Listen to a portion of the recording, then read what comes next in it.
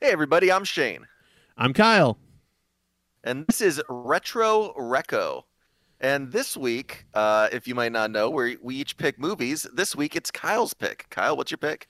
In this episode, we're going over the 2005 movie Kiss Kiss Bang Bang, written by Shane Black, directed by Shane Black, starring Robert Downey Jr., Val Kilmer, and Michelle Monaghan. Ooh, I watched Bang Bang Kiss Kiss, and that was heavy by the fact that it was just sex.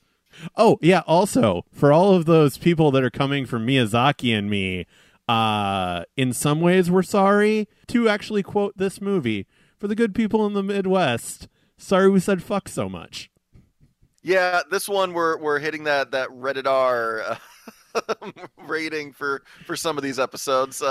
If we're watching a family movie, we'll keep it fairly PG. But for those movies that aren't PG, there might be some language because there's going to be language in the movies. Yeah, there's going to be language in the movies. In this case, we are going to say multiple F words that happen in the movie, but maybe not all of the F words that come in the movie because Yeah, there's one I'm not saying. yeah, there's one I'm not saying. I was like, in 2005, we thought that was still okay to say that word. It's not. So I have an Um, opinion on the use of that word too, and when we get there, I'll get yeah, there. when we get there, we'll get there. So yeah, so a little bit about the movie before we kind of get into it. Kiss Kiss Bang Bang, like I said, written and directed by Shane Black. It is based in part on a novel called Bodies Are Where You Find Them by Brent Holiday. It was screened at the Cannes Film Festival out of competition, and this movie flopped like big time. It only cost $15 million to make, and once it was finally released internationally, is where it made most of its money, and it ended up making globally about $15.8 million. And then the fun little segment that we'll be doing on this show, because at least one of us would have seen these movies before. Kyle, when did you first see this movie? So I first saw this. I think, ironically enough, I think this means you actually saw this movie before I did, even though this I is would bet I did because I saw it opening night. yeah, yeah, yeah, opening night. Yeah, so I did not see this until it got onto DVD, and the DVD was released in June of 2006. I was still working in a video store when this came out, and I was like, "Oh, Robert Downey Jr. I like Robert Downey Jr." and rented it. Like, read the back, which was a very vague description of the actual movie. Which, I mean, honestly, it's kind of hard to describe this movie without going into the full length of the film itself. Yeah. And so I was like, "Oh, it's a detective movie. That's kind of cool." Ironically, at the time, I was actually reading a bunch of like Raymond Chandler books and stuff like that, and I was like, "Oh, I love detective movies." And yeah, this is my favorite movie. So Yeah, so I saw this opening night in the theater because I was working at the movie theater at the time. Actually, no, I might have seen this the night before opening. I think I watched this on preview night with okay, I brought because I was with one friend, and I believe the only other people in the theater were people that worked there. So I think I saw this the night before opening. Because back when I worked at the theater, I don't know if they still do it because everything's digital now. But back when I worked at the theater, they had to preview all the movies to make sure that the reel was working okay, and that everything looked good, that there was no problems with it because they did splicing up in the they would get X number of canisters and they'd have to splice them together to put the movie together. So they had to double check all that. And so when they were doing these previews of the reels, if you worked at the theater, you were allowed to come and you were allowed to bring one guest. So there was a lot of movies that I saw before opening night because of that. This being one of them, I believe, because yeah, I don't think I think it was the night before, and I remember just me and my buddy that was there absolutely loved it. Like we were having a blast um, while watching this movie, and yeah, I wouldn't say that it's in my top all time, but it is a super super fun movie that I highly enjoy. Yeah, well, and we'll talk about this later. Like this, I not to speak for you, but in discussions we've had before, I don't even think, if I remember right, this is your favorite Shane Black movie. It's not. No, it isn't. And it used to be my favorite Shane Black movie. Yeah, And then The Nice Guys came out, and I really liked The Nice Guys. And The Nice Guys just feels like an updated version of Kiss Kiss Bang Bang, though, in a lot of different ways. And there's a few things that I think one of the reasons why I like The Nice Guys more is that I would say there's a few things in that movie that are less problematic the further away you get from the time it was filmed. yes, Because there's some things on this one that I'm like I cringe while yeah, watching it still. But luckily they're not quite bad enough to be like oh I can't watch this anymore. But they're still pretty bad. You gotta kind of put some blinders on at certain spots. But I mean that's the way it goes for a lot of older movies, unfortunately. Like you've got to tell yourself like I can't just say that I'm not going to watch this piece of art because there's a there's a problematic thing said in it. You've got to say like okay, I have to understand that the time and the as you said earlier, like at the time like people were still okay with something like this, and we know it wouldn't fly now, and we know that the director and writer Shane Black wouldn't do it now yep. because times have changed and people's mindset on those things have changed. Yeah. Um, Well, yeah, and actually let's full on get into kind of the elephant in the room. Like this movie it ironically has a very prominent, well-written gay character, yes, but is also in a lot of ways very dated in its stance on sexuality and homophobic issues and homophobic slurs. yes, and that gay character, if it was played by an actual gay actor, I Yeah. think I would be less cringe with some of the things that he says. But Val Kilmer is not gay. No, um, no, he's not.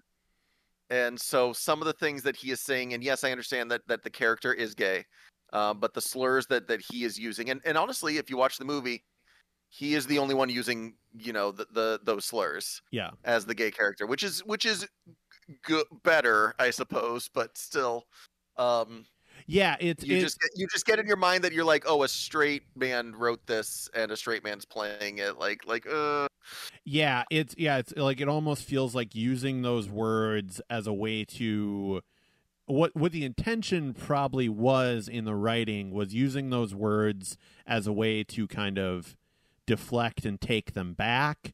But yeah, it's still it's a bit problematic in the grand scheme of things.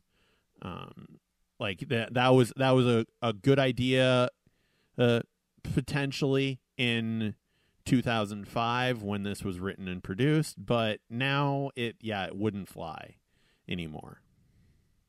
I will say there is an introduction of a character that is almost literally doing the thing that we have a problem with, like, uh, uh, gosh, the I don't remember her name, Harmony. Yes. When they introduce Harmony as a character, they're at a party, and she's the second character, the third character introduced, I think, Yeah. and she's telling a story where she's comparing Rudolph the Red-Nosed Reindeer to being black. Yeah. And it's such a social justice white girl actress thing. Like, Yep. to me, it made me laugh every single time I see it, because I'm like, oh man, it is like, I get you're trying to make a good point, but I've seen people like have these like say these things and have these opinions where it's like I'm just making an analogy that this is what this is a sign of, when it's like okay, first off, that's not what that's an analogy of, and second off, ooh, you sound rough saying that. Yeah. Like, and it's funny because those people exist, and they did a really good job of making this character that. Like, there are times that I hate Harmony because I'm just like, oh, you're that person, and then there are times where I'm like, okay, yeah, but she's I mostly hate Harmony, honestly, but there, yeah. Yeah. One last thing before we get into the movie itself more kind of in general. So have you heard the various things that this movie was called before Shane Black finally settled on Kiss Kiss Bang Bang? This will be fun. I think I've heard one or two of them because I think we've talked about one or two of them in the past. It's like a passing joke, but Yeah. So the two that were actually like either working titles or had script versions. It was originally called "You'll Never Die in This Town Again," which I think is one of the names of one of the Gossamer books. Yeah. I want to say it's one of the names of the Gossamer books. And then the working title when Robert Downey Jr. got cast was LAPI. I remember that one. I remember talking to you or that being discussed before. That's the one I remember. That's a bad name. Yeah, I was just like that title's awful. And yeah, Shane Black finally settled on Kiss Kiss Bang Bang because he said it brought, he says that this is a romantic comedy film noir. And it's like, okay, so you get the romantic comedy aspect with the kiss kiss and then the mystery elements with the bang bang. Okay, I can see where you're coming from. I can dig on that. I can dig on the way they got to the title. Kiss Kiss Bang Bang is not a bad title, I don't think, but like it's still not a great one, honestly. Yeah, like, it's not great. It's a mouthful. Yeah. And actually, Robert Downey Jr. on the Joe Rogan Experience, this was a few years ago. It was when he was promoting Doolittle. Okay. Yeah. That movie did great. Yeah, that movie did great. He was asked like what his favorite movie was that he's been in, and he said Kiss Kiss Bang Bang. Which is, in some ways, the best film I've ever done. It wound up being a calling card. It came out, it bombed, but Jon Favreau saw it. And he said, this guy could do an action movie. And that's how he wound up in getting cast as Iron Man. Yeah, this was really his comeback. Like, he had done a couple movies around this time. Like, he did Charlie Bartlett around the same time. But, like, this was his big, like, it's getting released in theaters. We're gonna put him on the front of the, on the box and in the poster and put him forefront. After his problems with alcoholism and drugs and stuff that put him in jail. Yep. In the early 2000s, or was that late 90s? I think that was late 90s. Late 90s, early 2000s. Yeah. Yeah. And then this was really his comeback. Iron Man was his full comeback. This is what brought him back. Like, this is what. Obviously, as he said, Jon Favreau saw it, so like this was his actual return, and Iron Man was his re-breakout, I would say. Yep. So yeah, let's get into the movie. Like I said, I was working at a video store when this came out, and because of the tone of the movie, I would flat out tell customers that it's like, hey, there's basically a cold open to this movie. If you don't laugh and find it funny, just shut the movie off and return it, because you're gonna hate this movie if you don't like the intro, because you're gonna realize what you're in store for. And the opening scene is this nice shot of this like county fair with a young magician about to cut a young girl in half with a chainsaw, mind you, which that's always my favorite part of, like, it's not like, a big knife or a saw. It's a full-on chainsaw that he's using. Pageantry. You gotta have pageantry, and that kid had it. It's true. So as his assistant is cutting through, the chainsaw stops and gets caught. The girl in the box starts screaming just bloody murder. Some guy from the crowd jumps up, because even the magician is, kind of startled, like, oh, I don't know what to do. The guy comes out, busts open the lock, whips open the top of the the box, realizing that the girl is tucked nicely sideways, perfectly fine, looks up at him and says, "I'm going to be an actress." And then the guy definitely is about to smack her. Definitely and then hits her. Yep. Definitely hits her, and then opening credits. Yeah, and then which is I mean it's a solid cold open. It gets you an idea of the tone right away. Although not really. Honestly, it gets you the idea of what the humor is going to be, I suppose, as you had said there. Yeah. But it definitely doesn't for sure give you the tone fully. But I think that the idea of the joke and then something serious happening right after the joke is actually a pretty solid idea of the tone. And then they jump into Robert Downey Jr. narrating. Yep, Robert Downey. Well, most importantly for me, title card, day one, Trouble Is My Business, which we will get into these title cards a little later. I love this little Easter egg. But yeah, Robert Downey Jr. is our narrator. And he's unreliable. Very unreliable. Because he keeps having to stop and rewind and do things, which honestly, if he was narrating this thing and everything was running smoothly, I think that it wouldn't have worked as well. Yeah. The fact that he kept making mistakes as the narrator, and so it actually did seem like somebody recalling parts of the story. Like I think that works in the sense, because it's really easy to have a narrator piece to your movie and it just not work. Yeah, so he is at this party in LA, this fancy party. I love the production design on a lot of the elements in this movie. It's just so good and so well shot, even though it's for so bare bones. Like every bit of money they spent on it winds up on the screen. Like nothing's wasted. Yeah, the supporting actors in most prominently, Larry Miller as the other agent, and Corbin Burnson as Harlan Dexter is a lot of fun. But I love the narration that we get. Like you said, it's very unreliable.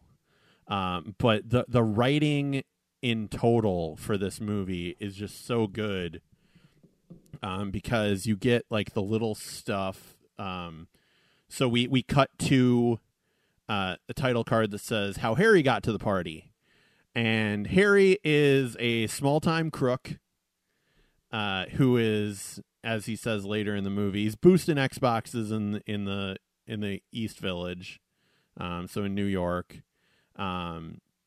And I love this little thing. He's at a toy store with a nephew or something.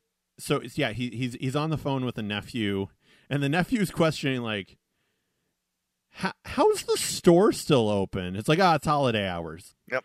And then his partner is watching this little train set go along, and then right as the little train passes, an actual train passes, and it shakes enough to disarm their little gadget they have on the alarm, and they have to run out of there. Even though he's a criminal, he's still super thrifty, and he's stealing from like the bargain section. Well, he's accidentally stealing from the bargain section, because really he's looking for a gift and he's like, it's straight up the I don't know, kids kind of gimmick of like all Nintendos are the same. It's like, no, I'm asking for a PlayStation. Yeah, I got you a Nintendo. Like, except this one is whatever what the kid actually wants, and he's like, oh, like Protocop. She's like, no, Protocop hasn't been on in years. Yeah, it's like that show was canceled like 2 years ago. He's looking for a cyber agent. Cyber agent, that's right. Which, ironically enough, is now the name of the parent company for Pro Wrestling Noah and DDT. Is a company called Cyber Agent. Maybe they're a fan of Kiss Kiss Bang Bang. But yeah, one of the lines that so Harry goes through, and his partner ends up getting shot, and he runs away, and runs into an audition for a criminal. And I love the life in imitating art moment of like the audition that he is at is a scene of right after a partner got shot in the movie. And so he just kind of has this mini freak out, and the casting agent is like, "Oh, that was brilliant. We gotta cast this guy." And then actually, as he's like leaning down at the casting agent, kind of begging in character, like crying, that's when the cop comes in, and the cop's just like, "Oh, sorry." Yep. And I mean, it's a nice little moment because it was well acted to show like I don't know how to act to like I'm actually reacting to something.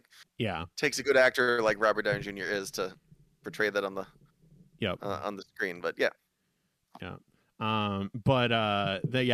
Then Harry's just talking about, "Oh, now I'm in LA and I, meet when we're a girl at a party, spells her name Jill, spells her name Jylle, that kind of bullshit." And then he even admits through this that he's not a good narrator. It's like, well, I don't see another goddamn narrator, so pipe down. After he talks about Silly Putty picking shit up off comic books, and then we get the scene of how Harmony got to the party, and like direct quote from the movie. So like Harmony, like most LA girls, isn't from here. So she was born in Indiana, blah, blah, blah. And much like most soon to be fucked up girls, she was wicked smart, but that's because she had a good teacher. And cut to a nice loving shot of her mom, who's clearly sick. But then Harry, as the narrator, is like, not her, him. And it's the Johnny Gossamer books that she's reading. And this is actually a new segment that I told Shane very little about. This is our retro deep dive. This is where I find something in the movie that I just got super fascinated by and go on a Wikipedia and online Googling deep dive. And so very obviously, Johnny Gossamer is based off Raymond Chandler, the noir detective, pulp detective writer. I honestly thought the whole time it was a Bond thing. Oh, really? Well, I mean, I also don't know who Raymond Chandler is, so all right. So that would make sense that I would think that it was something else. All right, so I will give you some information on Raymond Chandler. So Raymond Chandler, born in 1888. Sorry, way off. That seems way too late. Way too late. He was almost 20 when this came out. He was just turning 18. Yeah. Sorry, I'm 27. Yeah. Raymond Chandler was born in July of 1888. He died in March of 1959. Very well-known novelist, mostly known for the Philip Marlowe detective novels. His biographer actually quoted in saying he's a touchstone for crime writing, representing not just excellent fiction, but also a type of writing that was once powerful and beautiful. Raymond Chandler wasn't always a novelist. He actually, for almost a decade, was actually part of he went from working as a bookkeeper to working as the vice president for Dabney Oil Syndicate, where the last year when he was actually vice president of the company, he made it would roughly be in today's dollars, it would have been almost like $200,000+ a year working as this oil executive.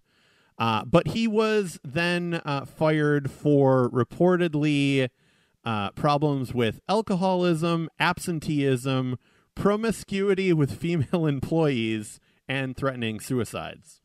Oh boy, that must have been really bad back then, because they didn't care about that kind of stuff then. Yeah, this would have been 1931.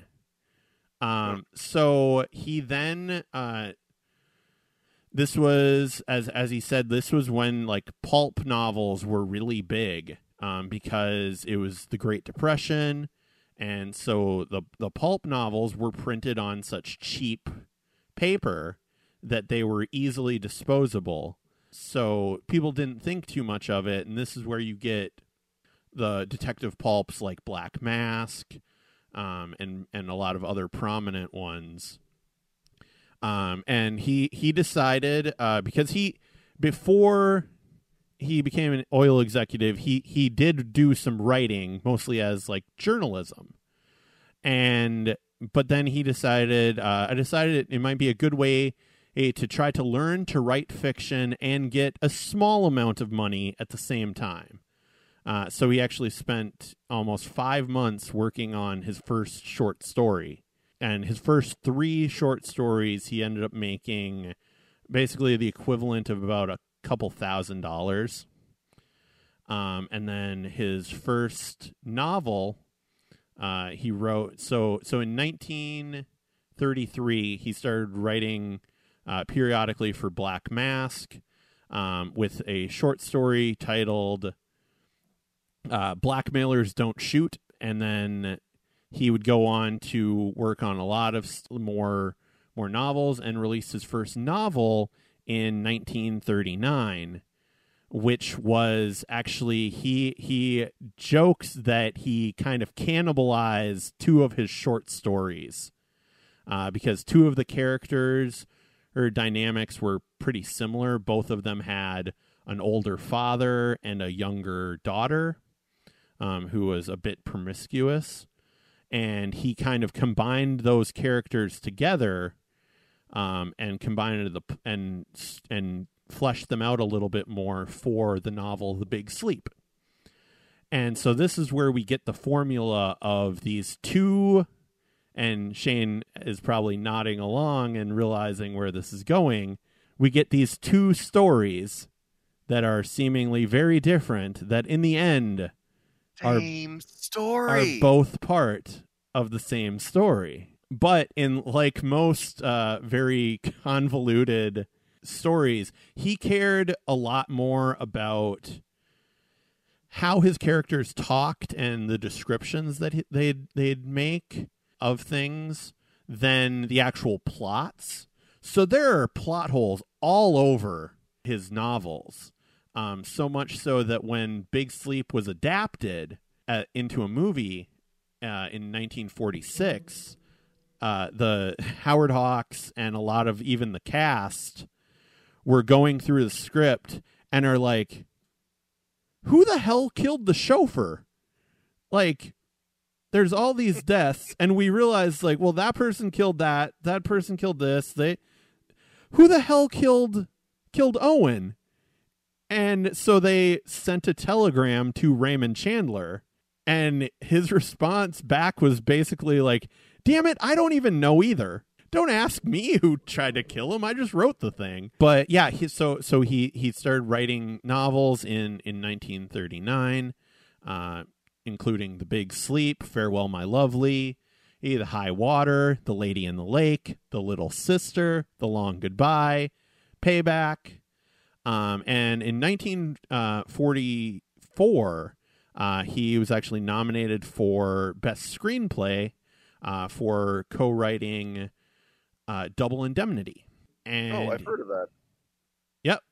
Double Indemnity is actually on my list of movies that I will potentially recommend later in this series, which they ended up losing to the movie Going My Way.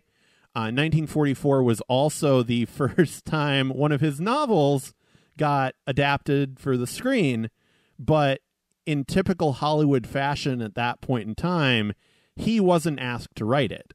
Like Hollywood, especially at that point in time, were like, oh, he wrote the novel. Who cares? Like, we're going to get somebody else to adapt it, even though he'd already proven that he was a good screenwriter. But the funny thing is, so the adaptation of Farewell, My Lovely, they actually renamed it to Murder, My Sweet. And it was written by John Paxton, who is actually the uncle of Ed Brubaker, the comic book writer. Oh, interesting. And was kind of one of Ed Brubaker's influences.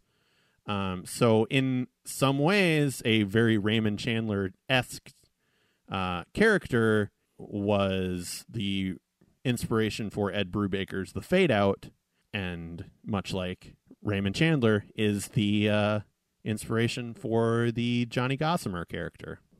That's pretty cool. Yeah. And one final quote from Raymond Chandler.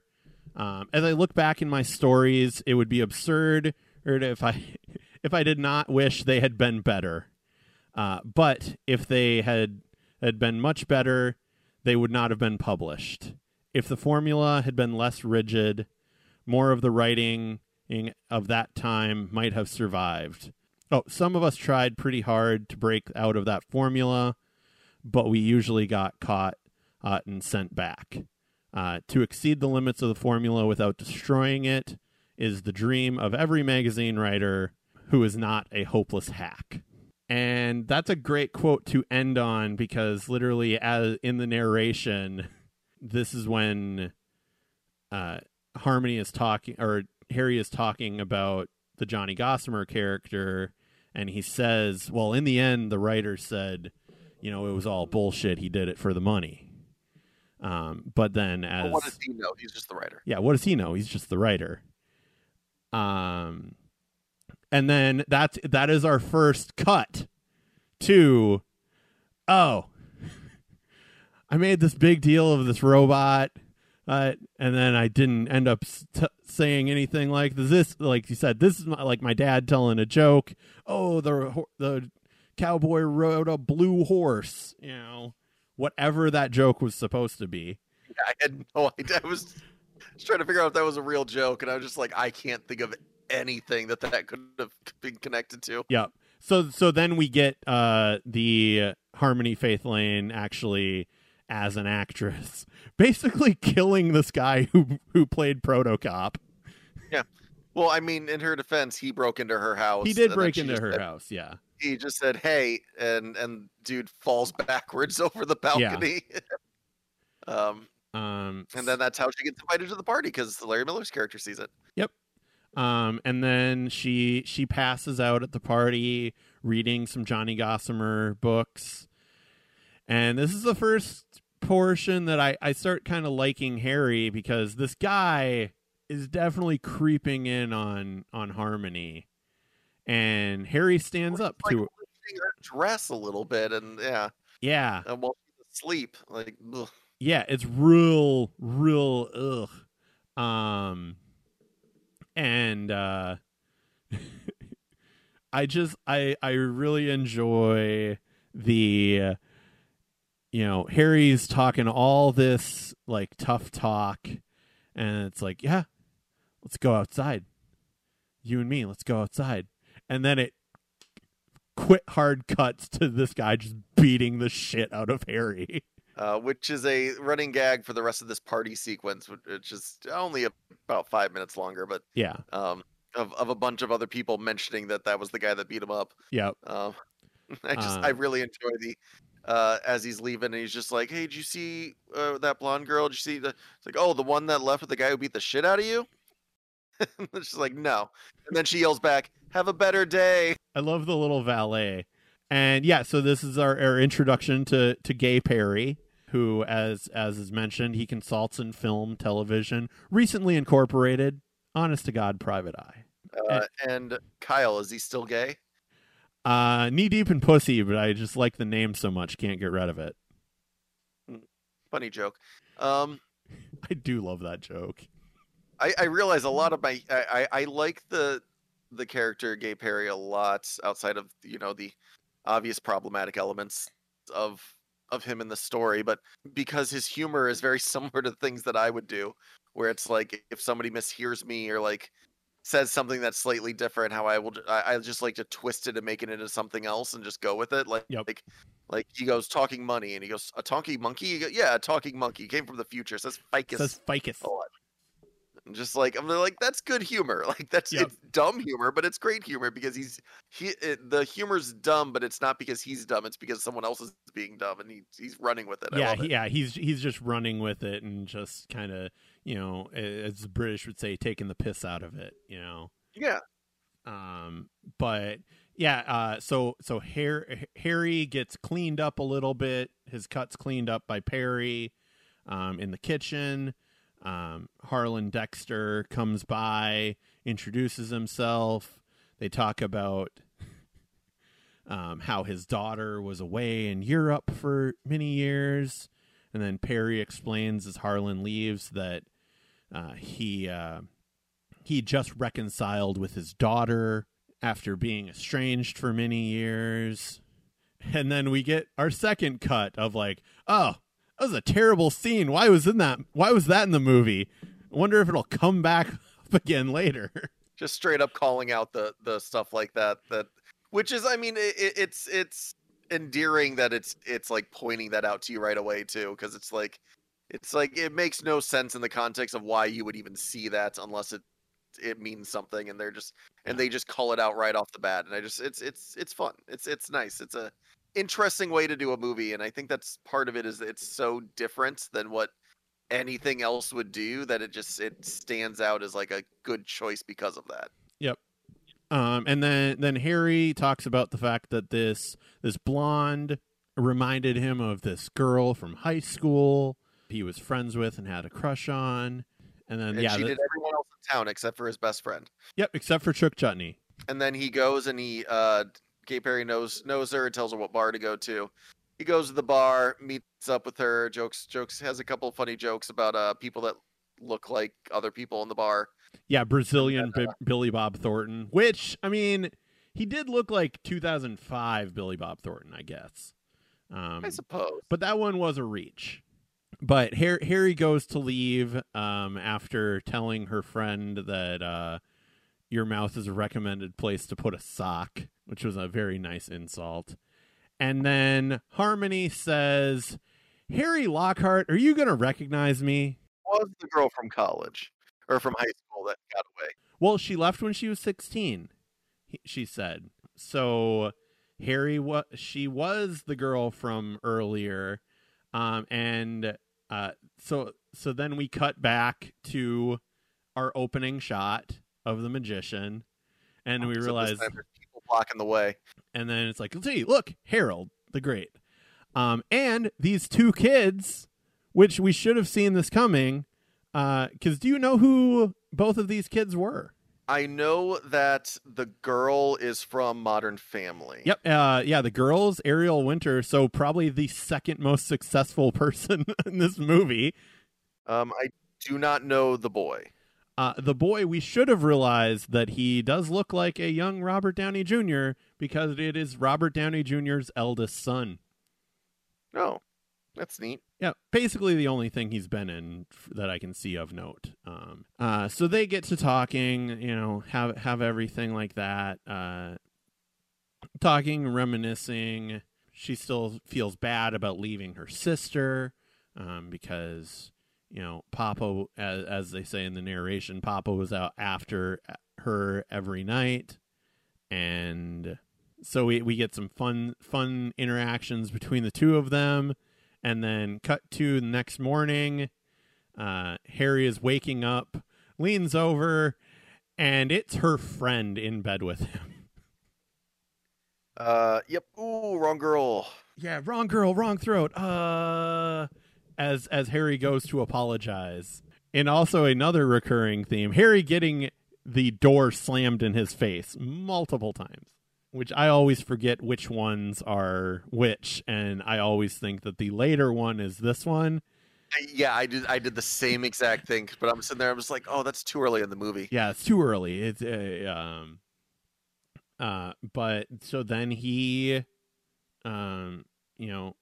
in very noir fashion, walks away, lights up a cigarette, looks back towards the camera, and walks into the horizon. And then cut to day 2, The Lady in the Lake, which all of the chapter titles are Raymond Chandler books. Oh, okay, that makes sense. Yeah, that is why I did that deep dive. And this is Harry going and explaining to Perry of like, oh yeah, like these books were so good. They, Johnny Gossamer always had 2 cases, and in the end, they were always connected. Because Harry is on this stakeout with Perry to help with his acting, because he's getting detective lessons for this film. Yeah, and then in this stakeout, they come up along the people in the building that they're staking out drive away, and they try to follow them, and they get lost, and they stop at a lake, and as they stop there, the car comes careening out of the bushes and flying into the lake. At which point, Harry tries to jump in and save them, but Perry is just like, no, it's fine. And then Perry, which in the moment I remember thinking to myself, like, why does he want to get the keys out of the car? And then it's explained later in the movie that he was trying to help his employer, but but he like goes down there, tries to get the keys out of the car. For some reason, shoots open the trunk, which I never figured out why that even happened.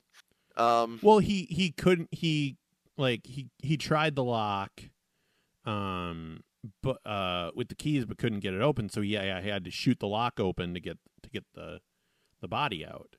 But but I didn't know why he was trying to get in the trunk.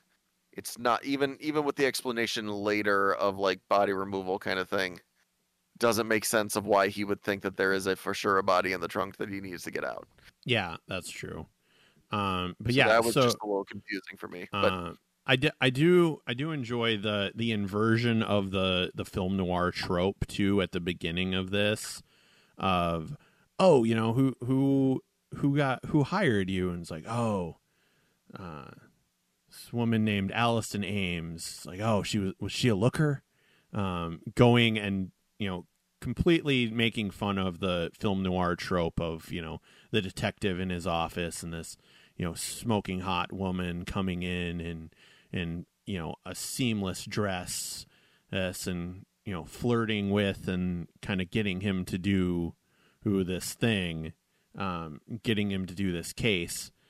And the inversion of that of like, no, she called me on the phone and paid via credit card. Like, never met this woman, which will come up, later, which is nice. But yeah, it's like like Perry's, after we get the body out, it's like, of course she's dead. Her neck's broken. It's like, oh yeah, they'll definitely believe that after you shot her in the head. Yeah, and then this comes with one of my favorite jokes of the movie. Harry throws the gun into the water, and he's Perry is just like, give me my gun. He's like, and he's mad. He's like, the gun my mom gave me. And then he's like, you look up idiot in the dictionary, you know what you see? My picture? No, the definition of the word idiot, which you fucking are. And it's so good. It's just so good. Yeah, and also Val Kilmer's delivery of the word, what happens when they drag the lake? Yep. Think they're going to find my gun? My $2,000 ceramic Vector that my mother gave me as a gift? Yeah, then he's talking, and he gets Harry gets a phone call saying that, did you happen to give your number to Miss Harmony Lane? Yeah, I don't know. Why? Well, we're, we treat every suicide as a homicide. And so we're supposed to investigate every suicide as a homicide. So Harry had just reconnected with Harmony, and then she dies. So he thinks. So his, of course, response is to just get drunk in the hotel room. So he gets drunk, calls his nephew or whatever it's supposed to be. And the nephew's like, yeah, I got a cyber agent. It's like, oh yeah, you're gonna have a protocop coming too, and it's probably worth more now because I think the guy's paralyzed or something. Yep. And then he's interrupted by a knock on the door, and it is Harmony. She is alive. Yeah, she is. She is alive, ranting about that it was her sister, and my friend Flicka told me that you were a private investigator. Like, he spouts out all of this information. It's like she stole my credit card or my ID, and that's why people like thought that's why you got the call. And then, right before she died, she charged like $2,000 on the credit card to some Centron Inc., some bullshit company. And then, Harry, it definitely isn't murder, or it definitely isn't suicide, because she took her birth control pill. And it's like, Harry, you're gonna help, right? You're gonna help. And then he finally agrees. It's like, yeah, I'll help. And then she's like, oh, good. And then passes out. Yep. And then while she's passing out, he's like trying to cover her with a blanket, but there's a very large and uncomfortable looking spider. Like that Yeah. is way too big of a spider for a scene like that. I get that they needed to make sure that you could see the spider, but man, that spider, that would be a terrifying spider to see on somebody. Yep. And it crawls into her bra, and he like flicks it, and she wakes up, and she's like, "You grabbed my tit. It's no big deal." He's like, "No, someone grabs your tit, and it is a biggie." That came out wrong. That came out wrong, but there's this conversation where he ends up being a dick in the end, and saying like, "You're that kind of woman."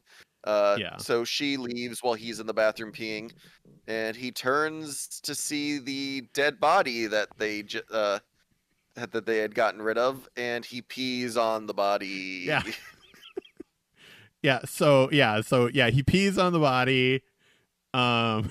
Calls Perry. Which Perry's reaction to all of this is so just amazing. Of like, what do you mean they brought her back? Like this is the corpse. It's like, and then explaining everything. It's like, that it's going to be a setup. They're going to have this gun, like they're going to plant a gun because it's a setup. So get out of there, get the gun. And then Harry's just like, so I peed on it. And Perry's reaction of just like, wait, what? Why in Poop Perfect Hell would you pee on a corpse? I didn't mean to. Didn't mean to. So then you get the shenanigans of the cops are downstairs. Harmony sends them to the wrong room. Perry gets up there. They're getting the body out. They throw it off the roof for some reason, even though they then run down the stairs, where they could easily have just brought it down the stairs. But I'm guessing they were trying to get it down quick. Yeah. Which that shot of them tossing it off the roof, I remember. So they toss it off the roof, and it hits half of the dumpster. Like half of it hits the dumpster, and then like recoils over. Yep.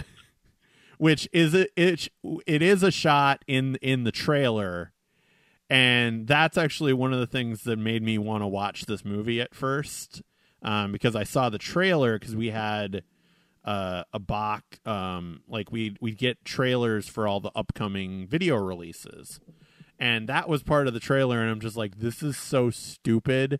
I need to see this movie to figure out what the hell is going on. Then you get some. They make out in the alley to throw off the police for some reason. You get some homophobia from the police, and then you get a what I think is a very poor writing thing, and that's just I have this scene that I really like, but it kind of writes me in a corner. So how do I get out of it? I'm just not going to tell you what happens. So yeah, so yeah, Harmony catches them and gets mad at them, and they like. And then the next scene is them driving out, be like, I got her to go away and to go home for the night, tell her I'd call her tomorrow, and I somehow convinced her I wasn't gay. Don't ask me how I did it. And that was it. Yeah. It doesn't say how we did any of it. and they just continue on with the movie, which is fine. I just think it's a poor writing tactic, and I Yeah. get that it probably felt like it fit in with the movie, but it was just like, oh, you kind of got stuck. You just really liked the way that this scene would go, and then you were like, oh no, I don't really have a way to get out of this scene. Yeah, and then this is when the kind of movie picks up a lot, because Harry, sits down, talks with her, is jotting down all of these notes about, her sister, and she's like, well, the only lie I ever told her was that your incestuous father is not actually your father. Your actual father was part of this Johnny Gossamer movie that came to town when the year before you were born. And so she thinks that Jenna, her sister, came out here to look for her father.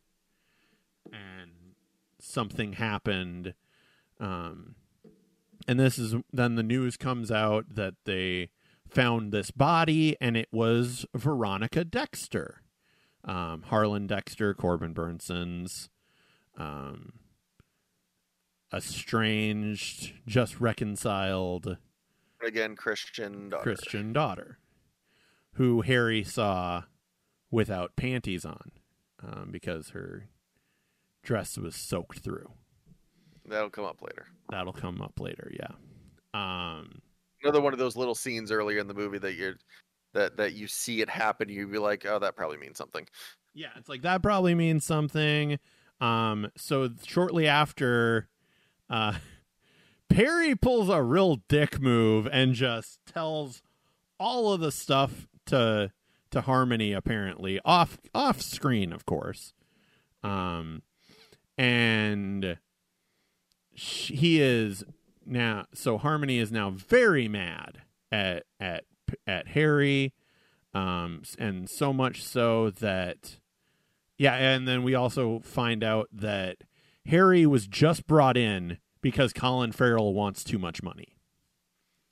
Yes.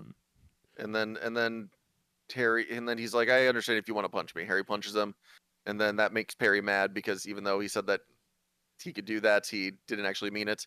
And then he's just like, I already did this dick thing though. Here, I'm going to tell you that she wasn't happy. Yeah. She was not happy. But also he's like, it is getting way too hot for you here. You should go back home before something worse happens. Because like if the guys who ID'd you, who were clearly at that party, which is what they realize how they ID'd him, could already find you and already try and plant a corpse on you, you need to get out of here. Yep. So what does he do? He goes to Harmony's to try to reconcile. And well, he does go to the airport. That's right. He goes to Yep, he does go to the airport first, where he sees Flicka. Yep, he sees Flicka, and he says, "Oh, I just want to call to apologize." And I do love the interaction because I've been in this situation before of trying to talk to, someone's friend to try to apologize to them. And he tries to give the line of like, well, maybe it was you I was interested in. And she's like, yeah, bullshit. Sure. And he's like, no, I'm lying. I was totally into your friend. I'm sorry. And then Flicka's like, oh, that's funny.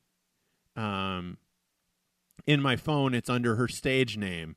Oh, everybody's got a stage name. What is it? Oh, Allison Ames. The name on the card that paid for Perry. Yep. You overpriced bastard. Yeah. That the sister stole the credit card and used it to pay Perry for $2,000, overpriced bastard. Yeah. And his case and Perry's case are the same case. We got the Johnny Gossamer thing going. And now he goes to Harmony's. Yep. Now he goes to Harmony's. Apologize and say what's going on, and she slams the door in his face. But it doesn't quite. Yeah, I mean, it slams in his face, but his hand was still in the door frame. Yeah, so she opens up right away, and she goes, "Did I just cut off your?" Yeah, they're on the ground. Pick them up. Yeah. So his like I can't remember his right or left His ring left finger ring finger. Yep. is cut off, and then he gets surgery for it. It gets kind of sewed back on. He's on painkillers. Yeah. So then he arrives to this party mildly whacked on Demerol. And Harmony they're working a Christmas party, which is the rationale behind why we gave this to be our Christmas special, because it's a Shane Black movie, so of course it is set around Christmas. Christmas adjacent, thanks to Shane Black. Yep, Christmas adjacent, aka every Shane Black movie. Yep. Except Predators, I think. I don't know if that one's actually around Christmas. I never saw the Predator movie with an S at the end. That's fine. It's apparently not good. But so Harmony is starting to investigate this whole thing, and her friend from Fox, who does dubbing, gave them a copy of the Johnny Gossamer movie, because this was basically a little before YouTube and streaming, so you can't just I'll upload clips from this Johnny Gossamer movie. So we see it. And it made me wonder what the clips because that was a young Corbin Burnson in that. That was a young Corbin Burnson. What that actually was clips from. I can't remember. It's in the that was one of the things that while I was doing my Raymond Chandler deep dive, I forgot to do this dive of trying to figure out what movie this was from. But yeah, and in typical gay fashion, too, of like it's starring a Michael Beck. He's from Xanadu with Olivia Newton-John. It's like, of course, that is what Perry recognizes him from, not The Warriors. And also, gay men, nobody likes Xanadu. Gay men doesn't like Xanadu. Nobody likes Xanadu. It's okay. It's more the Olivia Newton-John that's the stereotypical, especially of that era, gay men. Yes, I agree with that part of it, but it's still one of those things where it's like, nobody likes this. Yeah. So Perry leaves so they realize, like, well, Harlan Dexter's in this movie. Oh. Your sister probably saw this. Maybe, this might have something to do with, Veronica Dexter. This is a little weird. And then so Perry has a surveillance that he has to do in a park. So he leaves. Harmony goes back to working the party. Harry is still whacked out on painkillers. And we get the two goons that are hired by the bad guys that are there to intimidate Harry. Making a Ike, Mike, and Mustard reference, which I didn't get. They're actually credited in the credits as Mr. Frying Pan and the Fire. Mr. Mustard. Yeah. So that's kind of cool. They kind of beat up Perry a little bit and actually rip the bandages and kind of crush his hand. Meaning that his finger is nearly falling off again. So Harmony drives him to the hospital, but she's like, "Oh, that's the park that Perry's doing his surveillance in. We gotta go. I'm just gonna yell. I'm just gonna stop, say, Perry, look out, and then leave. You can drive yourself to the hospital, right?" And then leaves Harry. Harmony then goes and almost gets beaten up and kicks the one guy in the balls as she's fighting. And in a nice little character moment, though, that we'll see the difference in later, she has the gun. She gets the guy's gun, has it aimed at him, and can't pull the trigger. Doesn't have that in her to do that. And then we see this pink-haired girl who steals the car. And while she steals the car, Perry gets confronted by one of the thugs that were attacking Harry earlier, and he comes out, pulls the gun back out, and gets shot by like a food trailer like vendor in the park. Yep, which is kind of a funny scene because he's coming up to shoot him, and the vendor's just yelling like "Rah!" and that just starts shooting and kills the guy. Also, real quick, I've been looking up a couple things. Apparently, Ike, Mike, and Mustard are off-color jokes from the pre-1950s. Okay, that makes sense. Something that we would just never have gotten, but I'm sure they would have shown up in this style of book. Yeah, no, that makes sense. Well, I mean, the first Raymond Chandler book is all about distributing pornography, so yeah. That's the case that he's on. One of the subplots is they're secretly they're secretly like distributing pornography, which was legal at that point.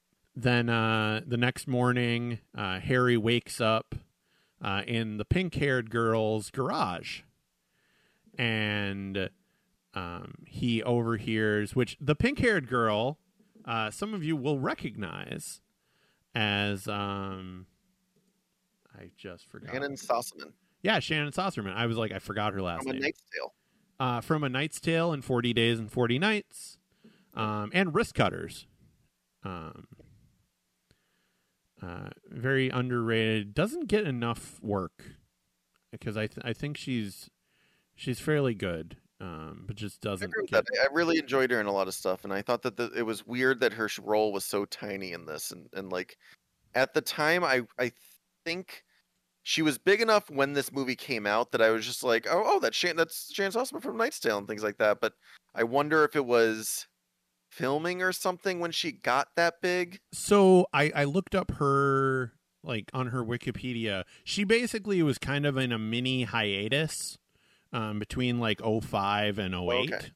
Okay. She still did a few things here and there, like a few things got distributed that she was in, but she wasn't in a ton because she was kind of like, hey, I'm going to take a break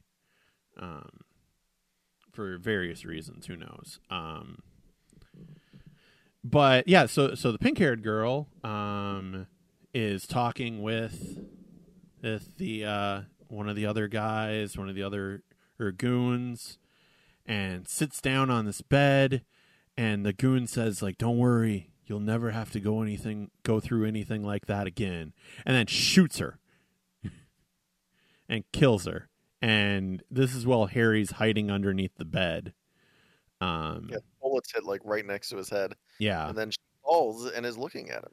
Yeah, and clearly is, even though she's in her, which this is also sad of like, she's clearly there in her dying, like she doesn't even get to get out any like last words because Harry quiets her and just like, shh. Like, because clearly she's asking, "Wait, who are you?" Mm-hmm. And then she's going to say something else, and he just puts kind of a finger to her lips, and she's like doesn't have enough energy to say any other words. And so this is where we think that the movie is over. Because, Harry gets back up, shoots the other goon, is very distraught about it, so calls gay Perry, and is like, "Perry, I just shot a guy." I've never done that before. Drops the phone and begins to get sad. Yeah. And he's just like, get out of there. Like wipe the place. is for Prince and get out of there. It's like, well, I can't do that. The Fingerprints dog's right, mouth. Yeah, the thing's in the dog's mouth. It's like, they're not going to dust the dog. It's like, no, literally, he has my finger. And then the dog just eats the finger. Which in now, living with a dog, probably about that size, I can see this happening because my roommate's dog will eat anything. Oh yeah, that's a believable part. Yeah. And then it was right after that where he does the I shot a man and he gets sad because the dog comes up and he hugs the dog and it's just like yeah, it's like the dog consoles him better than Perry ever did. Yep. So then we get a nice little recap of Perry kind of saying, everybody thinks that now, the kidnappers turned on each other, and I still have a few unanswered questions, but was that Johnny Gossamer enough for you? And then they basically set up the rest of the movie in this little monologue of like, oh, I mean, in the Gossamer movies, there was always, it's definitely a bigger ending. Like there's always that part where he gets tortured and then he breaks free and shoots like 16 guys. It's always 16. It's always 16. That's weird. That has a fun meaning. Yeah. So then, because the body count in this movie at the end equals that number. Yeah, probably in total, but yeah, it's like it's not 16 in the next scene. It's just the next scene. It's in total in the movie. It's 16. Yeah. 13. It's 13. Sorry. I was gonna say, I was like, I don't even think it's 13. Okay. 13 guys. No, it's 16 guys. Like, but the actual body count. I think there's probably some deleted scenes and stuff that it probably would have ended up being at 16. But then Harry and Harmony kind of reconcile a little bit, and he has this nice like monologue about kind of, they're both saying, pretty much going over all the stuff from their past, and I don't want and Harmony thinking it's like, oh, you think I'm amazing, but out there's younger and there's better. And then Harry responds back with, I don't want younger and better, I want you. Yeah, not a smooth line. Yeah, and it's like that's not what I meant. And then goes into this like nice little monologue of like, I steal shit for a living. And talking about cutting and running and not really being able to finish anything in his whole life. And when things are going good, he cuts and runs. And then Harmony's like, oh, yeah, kind of like the other night where you were all over me. And then you just stop and just go for Marleya. He's like, yeah, I go for the ugly friend. I mean, homely. She's not ugly. And it's like, that's so mean. You're such a dick. But the lines work. I mean, she ends up back up in the room with him and stealing gum herself. Yep, stealing. Stealing gum because it's a rush. And and then she steals some gum. They talk about Whitey the White Knight. And they're like, oh yeah, it probably is better like Whitey than like Nighty, because then it would soon be, Toodles and Nighty Night and then we get one of my favorite scenes of, talking about that. And she's changing, clearly had, she said herself even had like probably one too many drinks. So she's just going to pass out on the bed. And he's like, oh, so I got the couch. It's like, yeah, I mean, it would just be sleeping. You can come over here, but it would just be sleeping. And then it's unless that's going to frustrate you. And he's like, all right, let's see. So he lays down. on, and that's when he's like, "Oh, this is just great. Like, this is how it was meant to be." And then he says something, and this is when she calls him Whitey, and is like, "Oh, you calling me a knight? Well, except for the boner, that's not very knightly."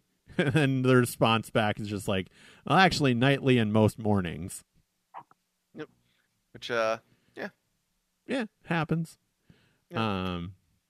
And then Harmony, and then they make out a little bit, and then Harmony's like, I got a confession.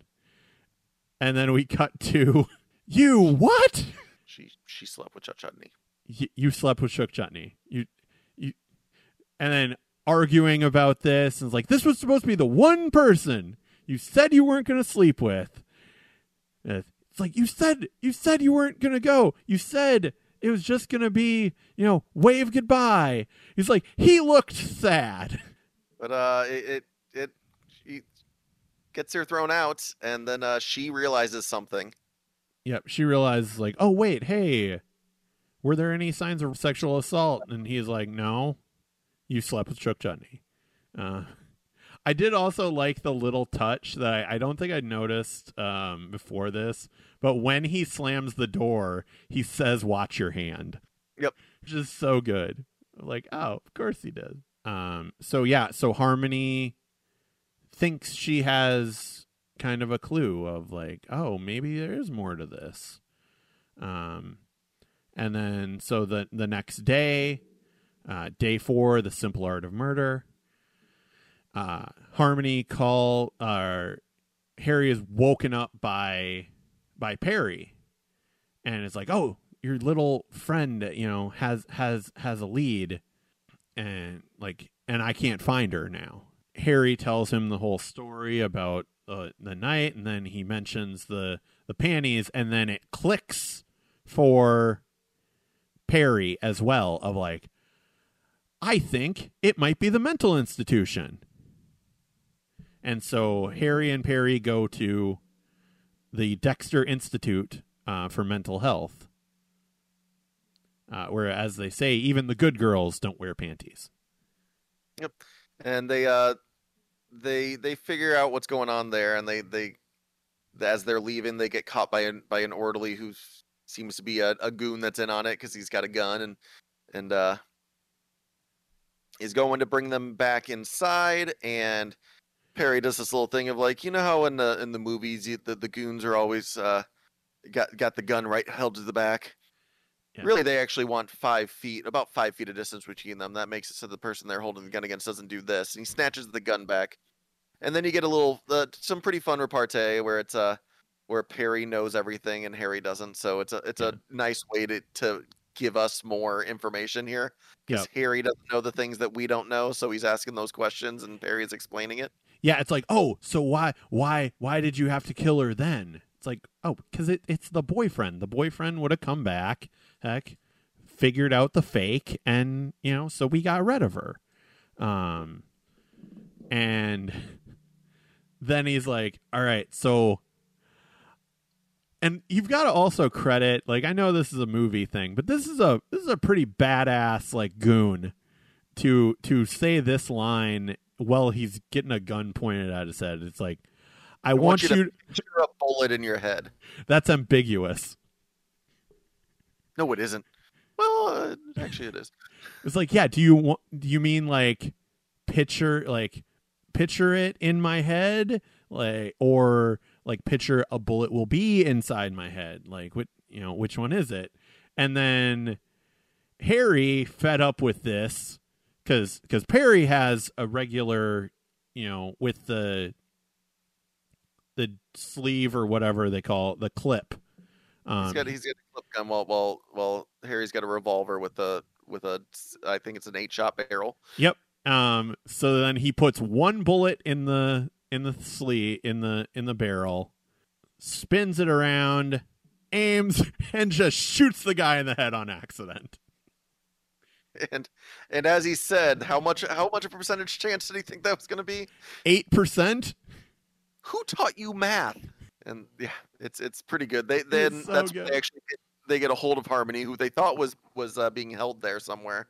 to Yep. find out that she had just bailed on the whole thing. She was like, "Yeah, it was done. I went home." Yeah, I And was in the hills, shitty reception. It's like, of course, that is also such an LA thing of like, yeah, no, I was in the hills. There was shitty reception. That's why you couldn't get a hold of me all day. yep, but they pretty much told her that she was right, and that they were there, and getting things figured out. And that's when Harry's yelling about taking Dexter down, and Dexter is standing right there, and they've got guns to him, and he goes down to the thing and get that old son of a gun to drink. Yeah, because they get off the phone with Harmony and then hide the corpse, and then that's when they get caught. Yep. And while they're being brought inside, they get a phone call, and Harry snatches the phone from the air and says that Dexter's got them, and they're at the mental institution. At which point the goon grabs the phone and said, "Yeah, he just told that to a carpet cleaning company, but it's Harmony because she thought on her feet." Yep. Yeah. Smart on Harmony. But also, so so these are back to back. This is one of my gripes with this scene. Even though Harry is an idiot, so I can see this happening, as a magician who is good at sleight of hand, couldn't he have like made it look like he was going to put the bullet in the barrel and then pull it out quick as he's doing the spin, instead of actually shooting the guy in the face? He was a magician as a kid, and yeah, he's good at sleight of hand because he boosts stuff. But like, I don't know. I think that's a stretch. Maybe not. Yeah, that probably was a stretch. Also, Harry as a character definitely wouldn't think about that. So that's also one of the things of like, as Shane and I will probably reference multiple times, like we play Pathfinder, and my character is supposed to be very stupid in that game. And I think of things and realize like there is no way my character would have actually done this because my character would not have thought that way. And that's the same thing with Harry here of like, oh, they you definitely wouldn't have done that. So but yeah, Harmony shows up. Well, you get another homophobia scene. Yeah, we get another very homophobic scene because, as we said, they literally set up the rest of the movie because they get caught and tortured. And how they were getting tortured is the whole Shane McMahon battery to the nuts scenario. And so, which also, I just love the, like, it feels like it's such a nasty way to torture somebody, but then also just the little squirt gun is like, no, I'm gonna make sure this is wet so that it, distributes out the electricity even more, so it hurts more. But he's shooting him with like a little tiny squirt gun pistol. Yep, it's such a dumb little thing. Yeah, and then Perry acting as only Perry can act, talks about how it's like, oh, you could literally zap him anywhere. Like, it was your choice. It was your choice. You had to describe, like, you had to pick the balls. Like, you just wanted that. And then as he's doing that, he's reaching into his pants and shoots. Yep, he's got a little gun that he had earlier, his little Derringer that that's where he uses the F word that I'm not going to use. Yep.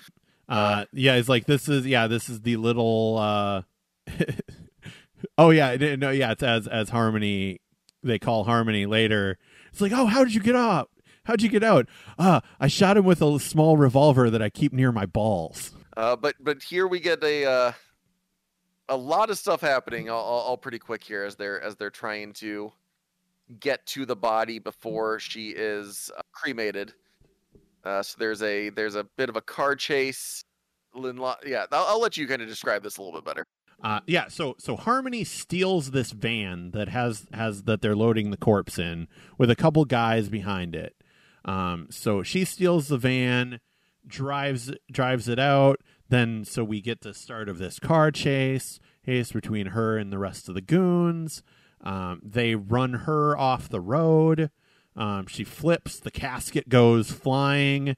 It gets caught on the little sign on this overpass. Van flips. She runs to the side, falls to the side. Harry and Perry, manage to catch up to where that is. Somebody's about to shoot Harry. Perry steps in front of the bullet and it shoots through Perry. Harry also gets shot in the chest. And so he's knocked down, but he's not out. This is when Harmony calls him as she's passed out on the side, and basically does the, Harold, with your awesome might, help me from this, or save me from this helpless plight, quote that is what she says at the beginning when they're doing the magic trick. And so that gives him the second wind. He gets back up. Dexter goes to drive him off the road, but he misses, crashes. He jumps over the guardrail, falls on top of the coffin, but catches himself by grabbing her arm when he does fall. And the gun is on the coffin, and he's dangling from just this woman's arm. Yep. From the overpass. Yep. And then as that's happening, Dexter comes over and is about to look over the overpass at him. He yanks on the arm real quick, which jostles the casket. The gun comes flying, manages to catch it in the other hand, shoots Dexter. Captain fucking Magic. And then shoots the guy that is driving towards Harmony, falls on top of the van, finishes him off, then lays next to Harmony, and he's like, "Oh, they're having this nice scene." They're like, "Oh, how'd you survive?" And he's like, "Oh," pulls out this book that has a bullet hole through it. And you're thinking, "Oh, it stopped wait a second. It still has a bullet hole though." It's like, "Yeah, no, it went right through. He still shot me." And then he passes out and then wakes up in the hospital bed. He's recovering.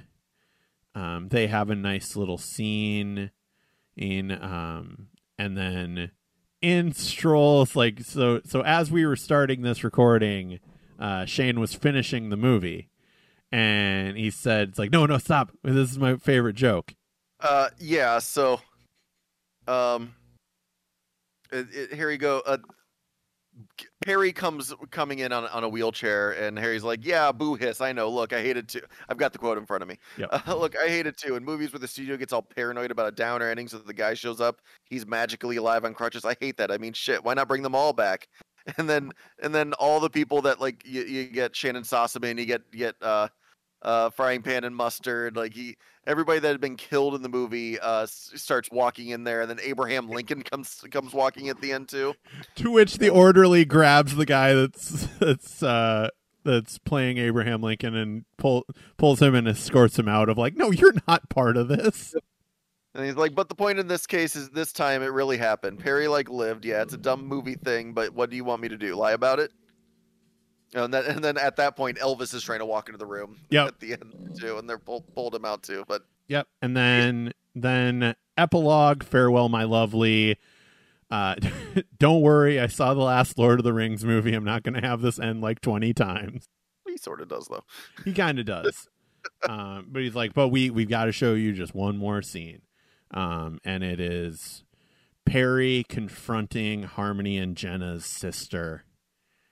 Harmony and Jenna's Harmony's sister, confronting their father. That was a weird sentence. It was Perry confronting Harmony's dad, the molester, the one that and it's at the funeral for Harmony's sister, and he's just he's like, "Who are you?" and Perry talks some crap, and he goes, "I just buried my daughter today." And that's when Perry goes, "No, you buried her years ago when you decided to touch her." And the guy tries to say something and Perry just slaps him, and it's satisfying, but yeah, it's a rougher scene because it Yeah. also feels weird because the old guy is in a bed and he's got a Yeah, he's basically an invalid at that point. Like he's pretty much completely like almost looks like he's, probably in like hospice care. and the guy says he says like I can't defend myself. What who do you think you're, a big tough guy? And Perry just looks back and goes, yeah, big tough guy. It's just it is a good scene. But yeah. It's a real good scene, and then they realize like, okay, that one is actually a downer ending. we need to do some fun stuff after this. So then Perry walks down, and on the TV, we didn't reference this earlier, but Harmony was an actress, and she said like one of the things that she had done was this Gennaro's beer commercial, and Harry was like, "Oh, Gennaro's like the one with the bear and the sucking heads off fish." Like, I choose Gennaro's, but what do I know? I'm a bear. I suck the heads off fish.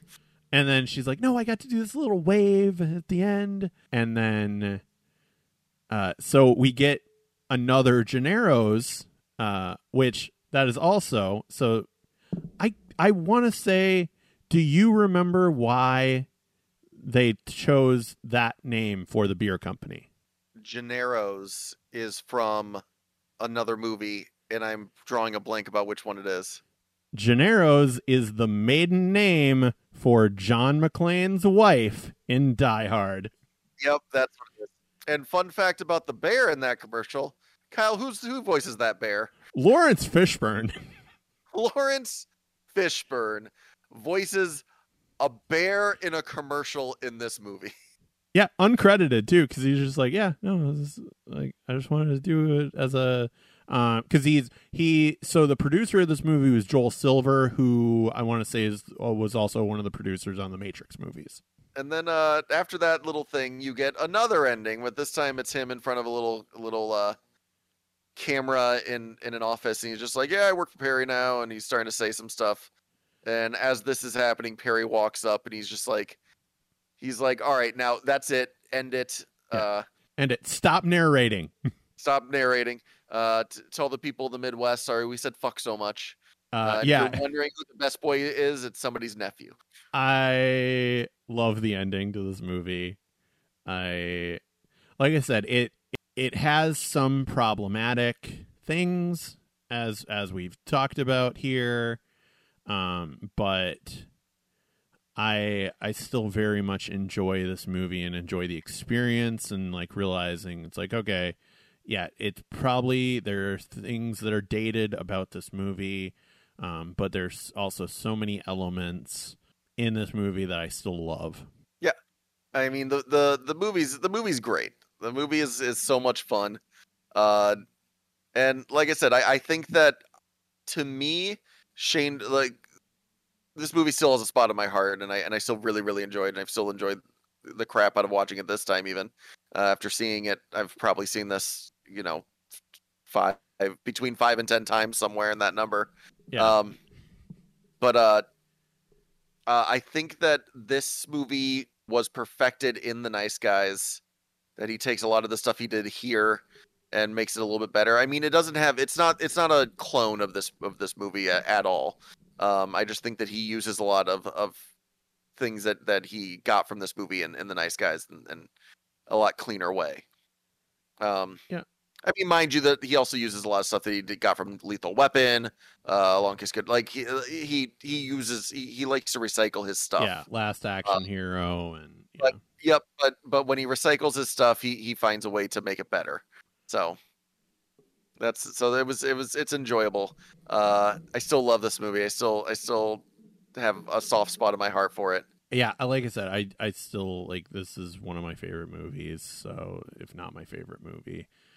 Which is kind of why we did this first, because I know I'm gonna reference it a lot moving forward. So might as well have you fine listeners be able to know what I'm actually talking about and why I enjoyed this movie as much as I do.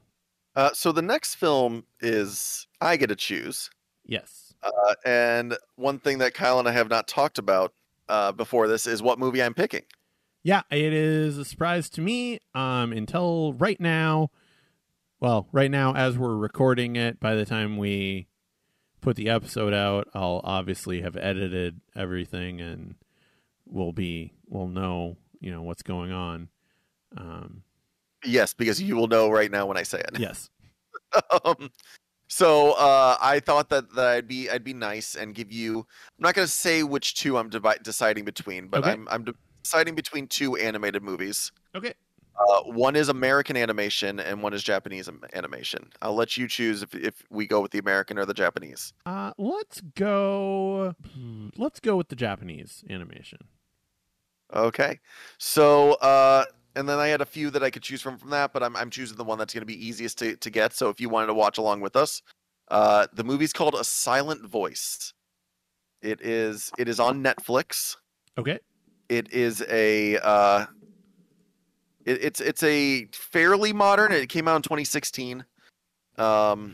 It's from I'm forgetting the name of the studio right now. It's from a well-known studio, and I'll have a little more information about it when we watch it. About what else the studio's done and things like that. But it's a slice of life movie about a young boy and a young girl in their relationship, and she's deaf. Yeah, it's such a it's. I don't want to toot it too much, but I love this movie, so I'm excited for you to check it out. All right. So yeah, that was A Silent Voice. A Silent Voice, and you can find it on Netflix. All right, cool. So yeah, thank you everyone for listening. Yeah, we'll be back in 2 weeks with that. And in the meantime, make sure to like and subscribe on that's more a YouTube thing. Sorry. I'll cut that. Well, subscribe to us on your podcatcher of choice. We're on most of them. Yeah, and follow me on all the other social media at Knocked Out Films. And the only other thing I want you to do is be good to each other.